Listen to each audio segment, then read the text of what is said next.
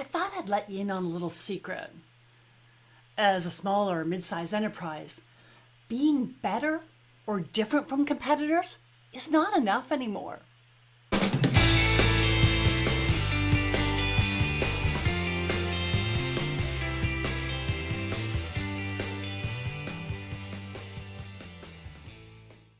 Hello, I'm Susanna Stevens, conscious leadership and social contribution cultivator and founder of the You, Me, We Social Impact Group. You see, pre-pandemic, consumers demanded organizations take more responsibility to address social gaps. According to Nelson Research, 40 to 55% of buyers in 60 countries across generations will pay more for a product or service if they know it is having a positive social or environmental impact. Coin Communications research shows that 9 out of 10 millennials would switch the brand they buy to support a cause they care about. During and post-pandemic, what was once a choice to answer the call is now a rally cry to take a proactive role in our time's social, economic, and environmental issues.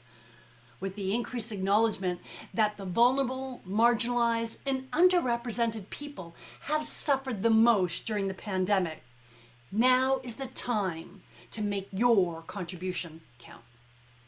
Now, contributions are not motivated by the adage, it's better to give than receive, implying, I feel better when I giveth.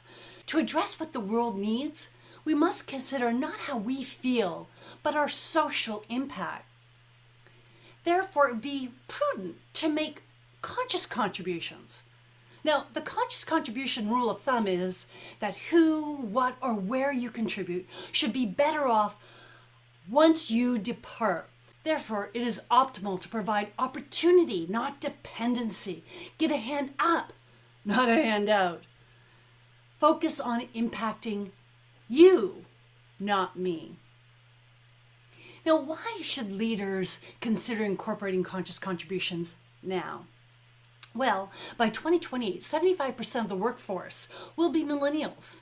And of those, 76% consider a company's social or environmental contribution before they join the organization. And with the Z generation, that will probably be higher. If employees find more meaning at work, they are more engaged and loyal to the organization. Yes, it also needs to benefit me for sustainability. Result, less employee turnover, less employee onboarding costs, and more productivity.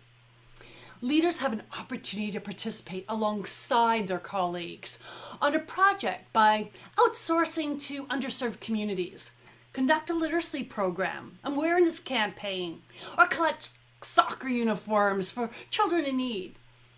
Consciously contributing together allows for an opportunity to get to know colleagues personally. The enduring benefit is elevating trust, deeper rapport, and a flowing communication. And, oh, of course, that loyalty. The era of corporate social responsibility without employee engagement is gone the way of the dodo bird. To appeal to an employee's cause, an organization may want to consider conscious contribution circles, where a group of valued-aligned colleagues connect to an issue and contribute collaboratively. Through interdepartmental contribution, silos will crumble, bridges will be built to effective communications. And I can help with that. So being better or different from competitors is not enough anymore. Being an organization that consciously contributes to society will attract, engage, and retain well-aligned customers, colleagues, and collaborators. Leaders will want to meet that call. Thanks for joining me. And until next time, make your contribution count for you, me, we.